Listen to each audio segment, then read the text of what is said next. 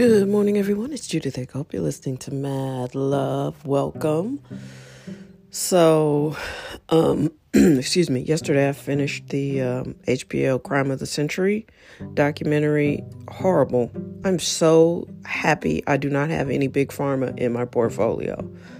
I don't know. I would be divesting tons of cash if I did. I mean, companies from like Johnson & Johnson, like all these places are so complicit in the pill crisis. I mean, it's just been insane. And they've even used their wealth to change the law, and you just can't trust these politicians. They just can be bribed. That's the problem. And it's almost like so few people have any integrity or any character anymore. You can even catch people in lies now. They just lie, and it wouldn't be too hard to just be like, well, let's see some facts. Like, show me how that's true, But they know most people are too lazy to even look, or they don't care. They just know that people want to hear what they want to hear. So these politicians all got bought off. And it sailed through Congress and Obama signed it. He didn't question it either, which is, we need, on the surface, it says when people are in pain, don't let the DEA keep people's medications from getting to them because Americans are suffering and they're in pain. That's what it looked like on the surface. But the law really is, the DEA cannot force a company, even when they're doing something suspicious and possibly illegal, to stop production. It's just ridiculous. They are worse than the drug dealers on the street. And everybody just sort of turned their head to it because it's white collar crime. It looks better, but if this kind of thing were happening in the community, that's how we got to that phrase, everybody now loves mass incarceration. If people were out on the street pushing drugs at this volume, they would be going to jail. And the fact that none of these people, like one dude, his company was basically selling heroin in a spray form. He got 5 years. But after he had made millions upon millions of dollars, 5 years of jail, 5 years of probably white collar jail. I don't know. It's incredible to me. It's like that weird lady who, Elizabeth Holmes, she did that startup. She got $900 million for a prototype of something that didn't even work. I mean, how can you even look at people when you know you're perpetrating a fraud like that? And I get it. Money is nice. Money is like lube. It's God's lube. It makes stuff better and easier. Money's awesome. But I don't know. Where is your character?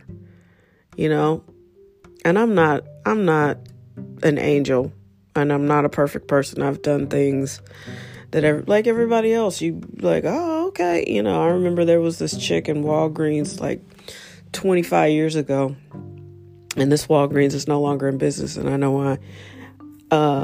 And I wasn't making very good money back then, like most people in their 20s. And this girl, I remember I distinctly put about $30 worth of product on the conveyor belt or whatever to get checked out. And she was like, okay, $7. And I was like, what? And we all got a lot of money. It was like, okay, cool. And I was like, y'all should go to this Walgreens. There's a girl there who'll hook you up. Of course, now that store is out of business. And yes, I should have been like, nah. But I mean, the first time it happened, and I think I only went that one time. I can't imagine going back there. It wasn't in my neighborhood anyway. But I didn't correct her. I didn't go to her manager or anything like that, But times have changed. Yesterday, I forgot to scan like one of those organic dark chocolate bars. I did a self-checkout, and it was very easy. I could have stuck that chocolate bar in my bag. No one would have noticed. The lady who was supposed to be watching us was helping somebody else. And Instead, I just put it on her desk for when she got back from helping the other lady, and I walked out because, and that was way less than what I got from Walgreens. But time brings about a change, and I don't know, is it worth it? Is it worth it? Most of the stuff that people do, it's not really worth it. I don't want to block a real blessing because I had to have a $3 chocolate bar. You know what I mean?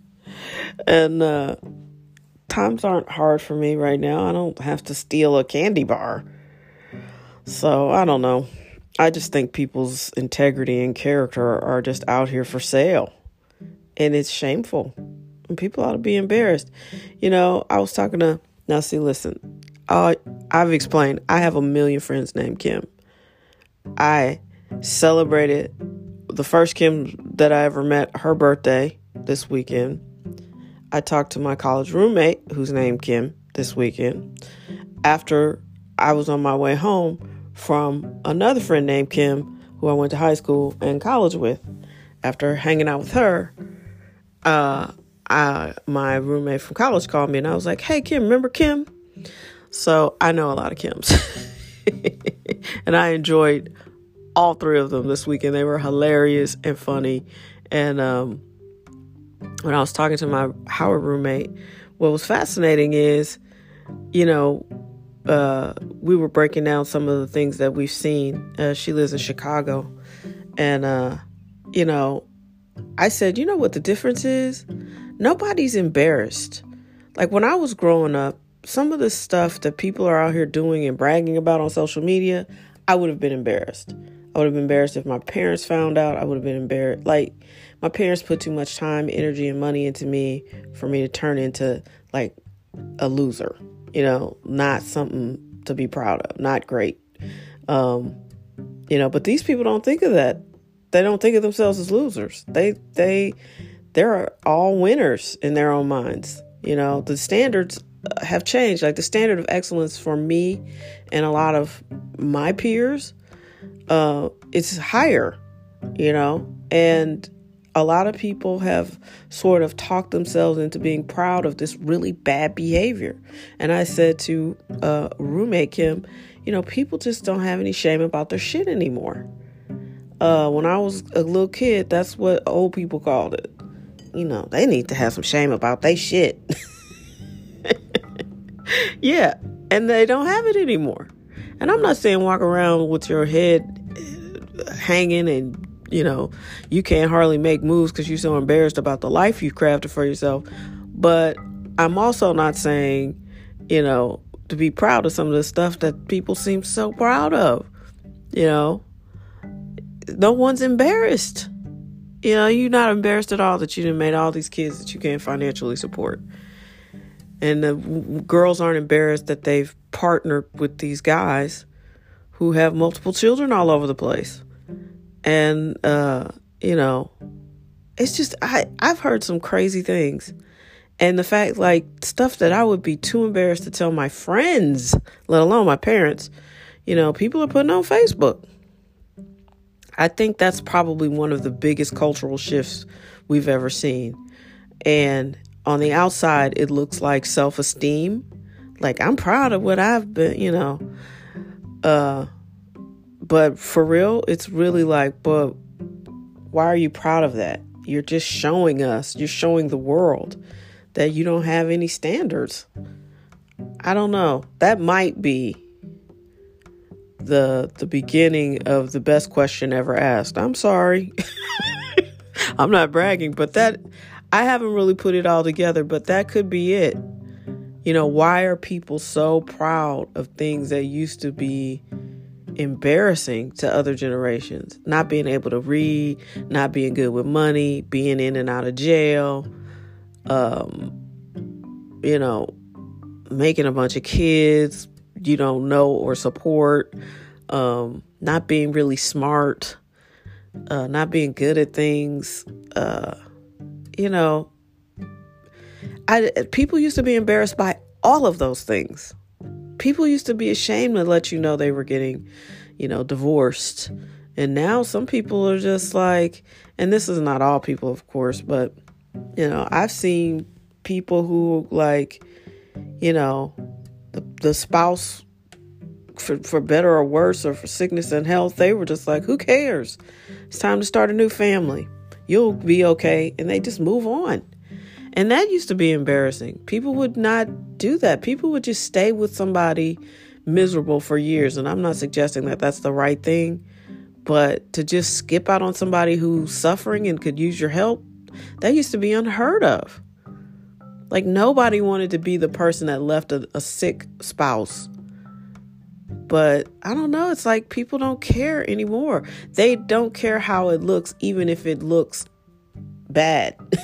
To some people, they somehow spin it to make it look good for themselves. Like nobody, like I said, nobody has any shame about their shit. It's just like, whatever it is, I gotta be me. I gotta keep it 100 or that nonsense.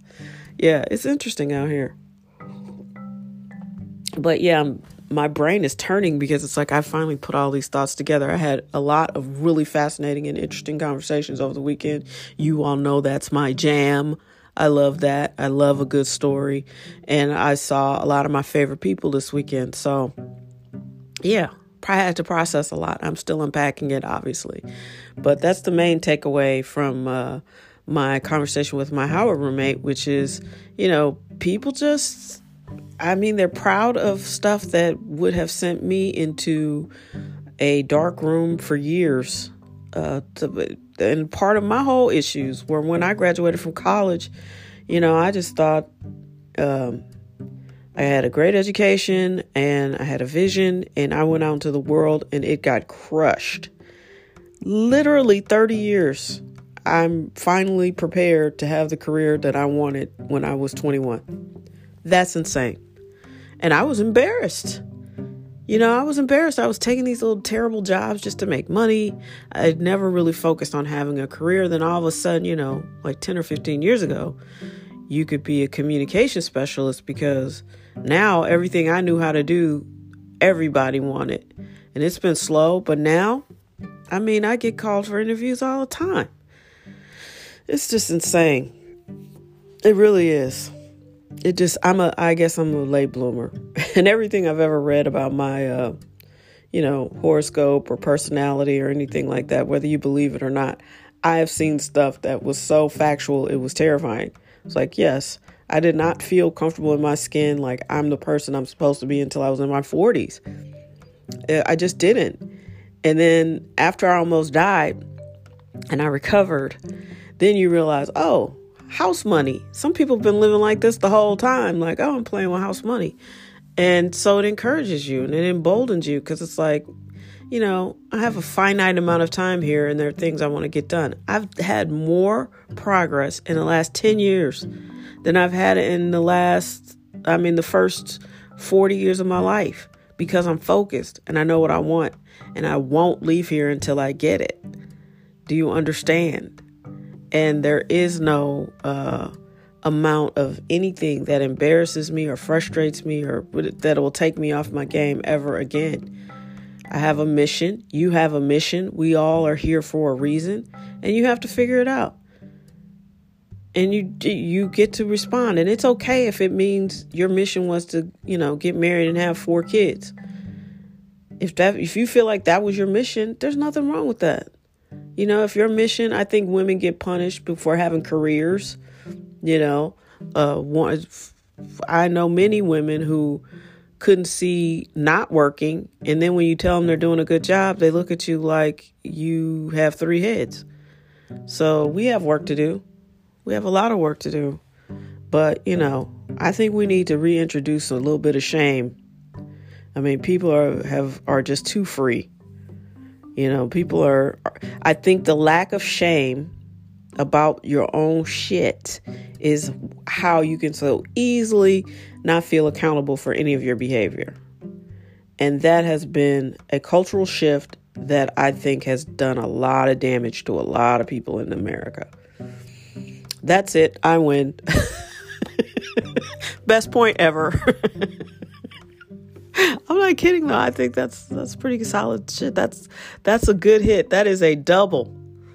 That is the ball hitting the bat perfectly. or the bat hitting the ball perfectly. See, I laced a double. Yeah, that's not quite a home run, but every win looks different. I'll take a double. Albert Pujols used to be the king of just getting on base. You know, everybody remembers the home runs, but that dude could lace a double and change the complexion of the game just from good hitting. And yeah, I'm equating this to a Albert Pujols double when he played for the Cardinals. He never was dead to me, but I don't root for other teams. So I'm glad he got picked up by the Dodgers, I guess. I would have liked to seen him in Cardinal red. But we're on a hot streak, so they probably didn't want to mess with the chemistry. But he will always be a Cardinal to me. The Rams are dead to me. Yes, they are. And a certain part of NFL business tactics are dead to me too, but it's still my favorite sport. So, there we have it. I feel good about that. I'm going to leave it here. Shame can be instructive, and we need a little bit of that back, you know, and I'm going to stand on that. So I hope you have a wonderful day. It's late May. Again, if you have goals and dreams and stuff you've been talking about, I don't know what else you need. Time is not on your side. You must be productive every single day. You know, fill out your LLC paperwork. Keep your receipts. If I hear any more people tell me they have a company and they don't do the tax stuff, come on, let's go. Live your best life. You don't have forever. And instead of that shutting you down, that should be like rocket fuel. Blast yourself off. Start noting your wins.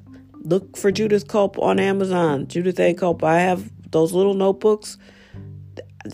I'm telling you, the day I read for the first time that I had hit all my goals, I felt like I was flying. It's a great feeling. And then, like I said, one of my friends was like, well, you just wins, not the losses. No, you don't need to chronicle your losses. You already know. You need somebody to tell you didn't win? Come on. All right. Happy Thursday. No, today is Wednesday. Happy Wednesday. Be well.